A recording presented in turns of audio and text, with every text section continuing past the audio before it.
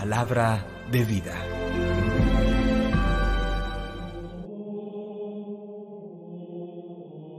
Del libro del Génesis, capítulo 28, versículos 10 al 22. En aquellos días, Jacob salió de Beerseba en dirección a Harán. Casualmente llegó a un lugar y se quedó allí a pernoctar, porque ya se había puesto el sol. Cogió de allí mismo una piedra, se la colocó a guisa de almohada y se echó a dormir en aquel lugar. Y tuvo un sueño, una escalinata apoyada en la tierra, con la cima tocaba el cielo. Ángeles de Dios subían y bajaban por ella. El Señor estaba en pie sobre ella y dijo: Yo soy el Señor, el Dios de tu padre Abraham y el Dios de Isaac. La tierra sobre la que estás acostado, te la daré a ti y a tu descendencia. Tu descendencia se multiplicará como el polvo de la tierra, y ocuparás el oriente y el occidente, el norte y el sur. Y todas las naciones del mundo se llamarán benditas por causa tuya y de tu descendencia. Yo estoy contigo, yo te guardaré donde quiera que vayas, y te volveré a esta tierra, y no te abandonaré hasta que cumpla lo que he prometido. Cuando Jacob despertó, dijo: Realmente, el Señor está en este lugar, y yo no lo sabía. Y sobrecogido añadió: ¡Qué terrible es este lugar! No es sino la casa de Dios y la puerta del cielo. Jacob se levantó de madrugada, tomó la piedra que le había servido de almohada, la levantó como estela y derramó aceite por encima. Y llamó a aquel lugar Casa de Dios. Antes la ciudad se llamaba Luz. Jacob hizo un voto diciendo: Si Dios está conmigo y me guarda en el camino que estoy haciendo, si me da pan para comer y vestidos para cubrirme, si vuelvo sano y salvo a casa de mi padre, entonces el Señor será mi Dios, y esta piedra que he levantado como estela será una casa de Dios, y de todo lo que me des, te daré el diezmo. Palabra de Dios. Te alabamos, Señor. Salmo 91. Dios mío, confío en ti. Tú que habitas al amparo del Altísimo, que vives a la sombra del Omnipotente, di al Señor: refugio mío, alcázar mío. Dios mío, confío en ti. Dios mío, confío en ti. Él te librará de la red del cazador, de la peste funesta. Te cubrirá con sus plumas, bajo sus alas te refugiarás. Dios mío, confío en ti. Se puso junto a mí, lo libraré, lo protegeré, porque conoce mi nombre. Me invocará y lo escucharé. Con él estaré en la tribulación. Dios mío, confío en ti. Del Santo Evangelio según San Mateo, capítulo 9, versículos 18 al 26. En aquel tiempo, mientras Jesús hablaba, se acercó un personaje que se arrodilló ante él y le dijo: Mi hija acaba de morir, pero ven tú, ponle la mano en la cabeza y vivirá. Jesús lo siguió con sus discípulos. Entretanto, una mujer que sufría flujos de sangre desde hacía 12 años, se le acercó por detrás y le tocó el borde del manto, pensando que con solo tocarle el manto se curaría. Jesús se volvió y al verla le dijo: Ánimo, hija, tu fe te ha curado. Y en aquel momento quedó curada la mujer. Jesús llegó a casa del personaje, y al ver a los flautistas y el alboroto de la gente dijo: ¡Fuera! La niña no está muerta, está dormida. Se reían de él. Cuando echaron a la gente, entró él, cogió a la niña de la mano, y ella se puso en pie. La noticia se divulgó por toda aquella comarca. Palabra del Señor. Gloria a ti, Señor Jesús. Por una feliz coincidencia volvemos a retomar Uno de los evangelios que habían aparecido en días anteriores a propósito de la sanación de la hija de Jairo, el jefe de la sinagoga judía, quien acababa de morir, y Jesús la vuelve a la vida. Pero el evangelio de hoy adicionalmente nos presenta, interpolada con esta narración, nos presenta la curación de una mujer hemorroísa, esto es, que padecía flujos de sangre menstruales y que no habían sido controlados por los médicos de la época. Efectivamente, en estos dos relatos de sanaciones de la salud corporal, los dos, hay evidentes coincidencias. La primera se trata de la sanación de dos mujeres. La segunda se trata de la sanación de una mujer que padecía flujos de sangre hace 12 años y se trata de la reanimación a la vida de una niña que acababa de morir y que contaba con 12 años de vida. Una tercera coincidencia: Jesús sana por gestos corporales.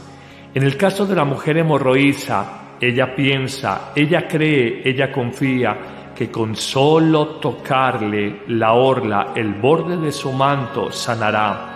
Pero también con la niña, hija de Jairo, que acababa de fallecer, no solamente le dice levántate, sino que la toma de la mano, se acerca a ella, venciendo las impurezas rituales propias de su tiempo. Tocar un cadáver nos hacía caer en impureza ritual, lo mismo que acceder a una mujer que padecía flujos de sangre menstrual nos llevaba también a pensar en la impureza ritual de los judíos hace 2000 años.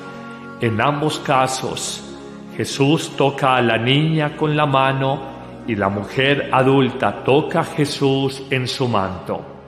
Hablamos de alguna manera de signos especiales en estas dos acciones poderosas y sanadoras de Jesús que nos llevan a mostrar como el centro del relato, por la fe, por la confianza en Dios, alcanzamos salud, sanación, y solo por la fe, por la confianza total en Jesús, conseguimos nueva vida, a pesar de que estemos muertos interiormente o muertos como en el caso de la niña del Evangelio.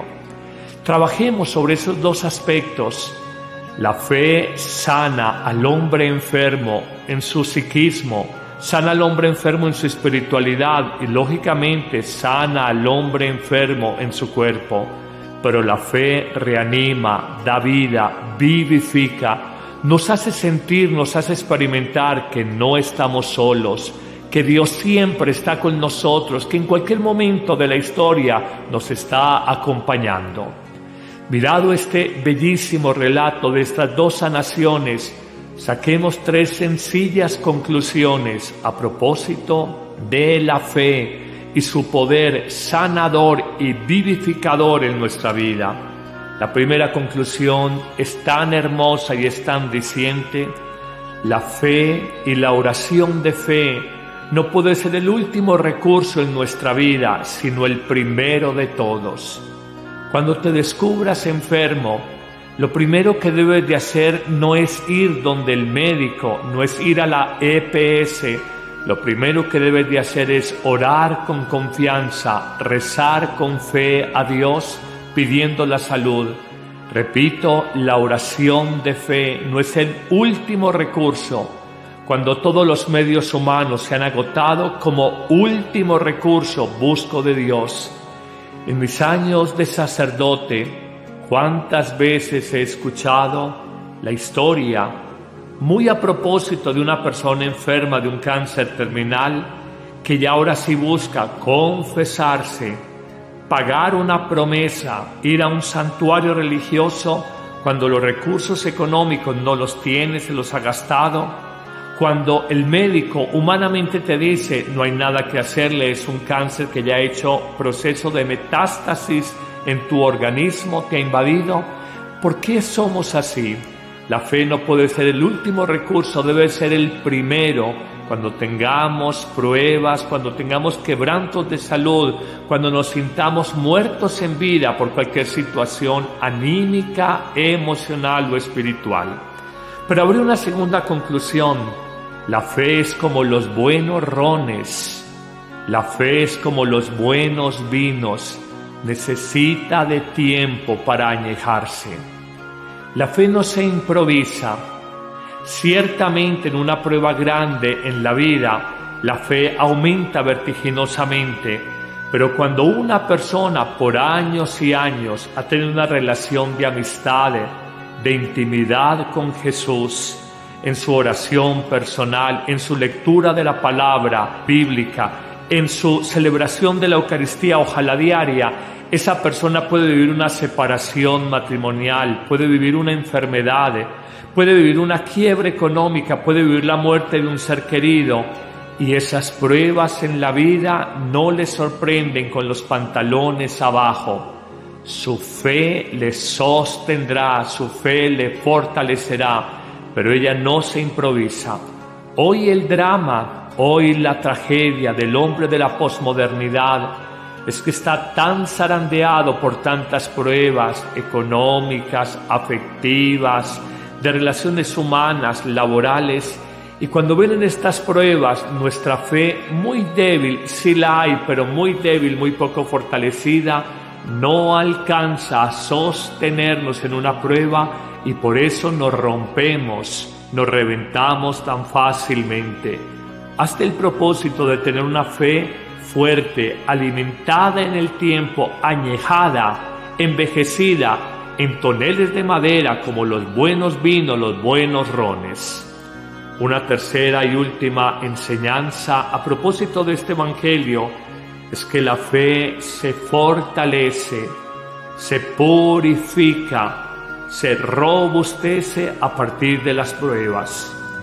Realmente creer cuando todo en la vida marcha bien es fácil, pero solo cuando hay pruebas grandes en la vida, todas distintas, y reconoces después de pasada la prueba que Dios nunca te abandonó, que Dios siempre estuvo contigo, aprendes a tener una fe más madura, más sólida, más robusta y a decirte a ti mismo, no vuelvo a tener miedo, no vuelvo a dudar, porque Dios siempre ha estado, siento que está y tengo la esperanza de que siempre estará a mi lado. Amén. Que el Señor te bendiga abundantemente en este día, en el nombre del Padre, y del Hijo, y del Espíritu Santo. Amén. En julio, cuando iniciamos el segundo semestre del año, te invitamos a compartir con nosotros la nueva temporada Recupera el sentido de vida. La situación social, económica y sanitaria del mundo han disparado los índices de emociones negativas, ansiedad, estrés, miedo, desesperanza, impotencia, rabia. Redescubre el sentido de tu existencia y vive con mayor sentido de pertenencia, con propósitos más claros, con un horizonte más trascendente. Construye una nueva historia que narre las metas alcanzadas que has hecho, más allá del dolor y el fracaso. Acompáñanos todos los martes y jueves, en vivo, a las 9 a.m., en nuestros canales de YouTube y Facebook Live. Padre Carlos Yepes y Amén Comunicaciones.